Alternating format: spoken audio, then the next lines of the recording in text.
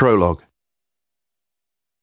I don't believe that I, Dr. John H. Watson, shall ever run dry of the fantastic tales in which I accompanied my great friend, Mr. Sherlock Holmes.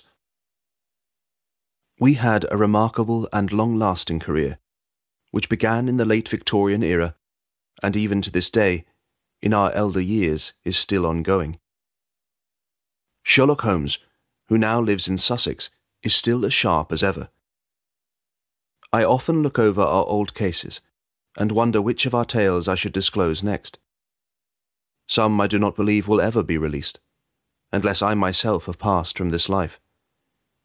However, it was on a summer day in June 1920 that I came upon a series of notes that had not been touched since late 1890. Sherlock Holmes, you see, was not the only detective in London. There were a great number of others. What made Sherlock Holmes unique was his singular position as a consulting detective. There was another in the profession who went by the name of Martin Hewitt. His adventures were chronicled by a journalist named Brett, and though they were not as popular as those adventures I shared with Holmes, Mr. Hewitt was a brilliant detective with a powerful mind. Holmes's client list boasted members of the Yard, his brother, and personages of even higher position, while Hewitt did extremely well amongst the general public, when Holmes was otherwise engaged or unavailable.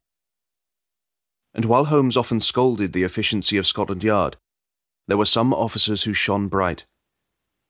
One of whom was D.I. Edmund Reed of Whitechapel, one of his most notable tasks being his work on the Ripper case. In 1890, these three men found themselves tangled in a web of intrigue.